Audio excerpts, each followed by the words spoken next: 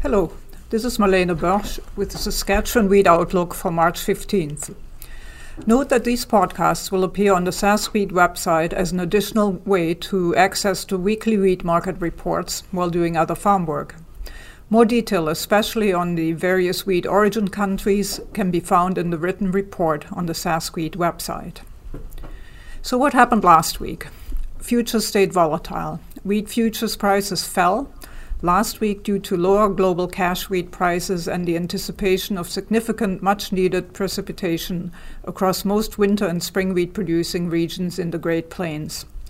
Kansas City hard wet winter led the way on the improved rainfall on the plains, while the sharp losses in corn and soybeans helped pull CBOT wheat lower as well. May 21 contract Chicago winter wheat closed down 15 cents last week at 638.4.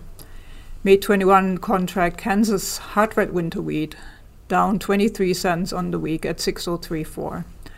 May 21 Minneapolis hard red spring wheat down 11 cents on the week at 633.6. I should note that this Monday morning, wheat futures so far are up again 3 to 4 cents across the board. We think the most important global wheat news were the following. The 525,000 tons of Russian wheat offered to Egypt took the market by surprise and weighed on Black Sea and EU cash wheat prices. Egypt bought 360,000 tons of Romanian wheat at $17 below the cheapest French wheat offer, which sent Matif down $3 to a 3-week low, or €3 rather to a 3-week low. The big offer of Russian wheat suggests that the market is more comfortable on the Russian wheat export tax issue and is again prepared to sell Russian wheat. This brings a major competitor back into the wheat markets. Egypt was able to buy wheat at $8 to $9 below their previous purchase price. And improved condition reports from Europe are reducing the market's need for a weather premium. We also note that ocean freight is still rising, and the Canadian dollar hit 80 cents to the US dollar last week. As you know, these last two items can affect the calculation of international wheat values back to grower values at the elevator in a negative way.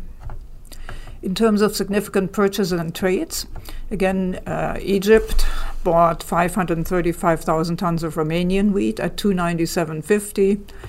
At $8 to $9 below their previous purchase. Algeria bought 450,000 tons of feed wheat in the international tender.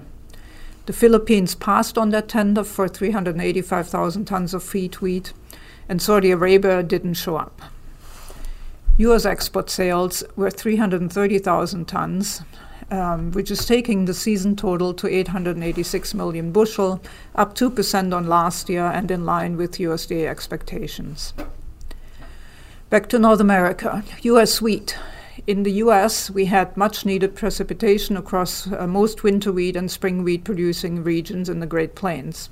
Hard red winter led the way down on the improved rainfall on the plains, while sharp losses in corn and soybeans helped pull CBOT wheat lower as well. In the March USDA WASDE report last Tuesday, USDA increased its global wheat consumption estimate by 7 million tons to 776 million tons due to increased feed wheat use in China. They increased the feed wheat use in China by 5 million tons.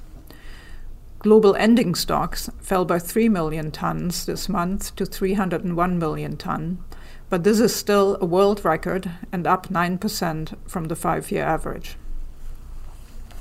However, weekly sales showed that the U.S. is not gaining any incremental demand. U.S. hard red spring for April 21 is valued at $288 for PNW, which is down $3 from the previous week. PNW white wheat is valued at $290 for PNW, up $5 a ton. But FOB Gulf hard red winter 11 to 12.5 Pro is valued at $271.60, down $5.50 from last week. On the Canadian wheat side, Canadian wheat exports in week 31 were excellent at just under 400,000 tons. The season total reached 11.8 million tons, which is a full 2.7 million tons or 30% higher than last year to date. durum exports from Canada for week 31 reached 169,000 tons, which was a very good performance as well.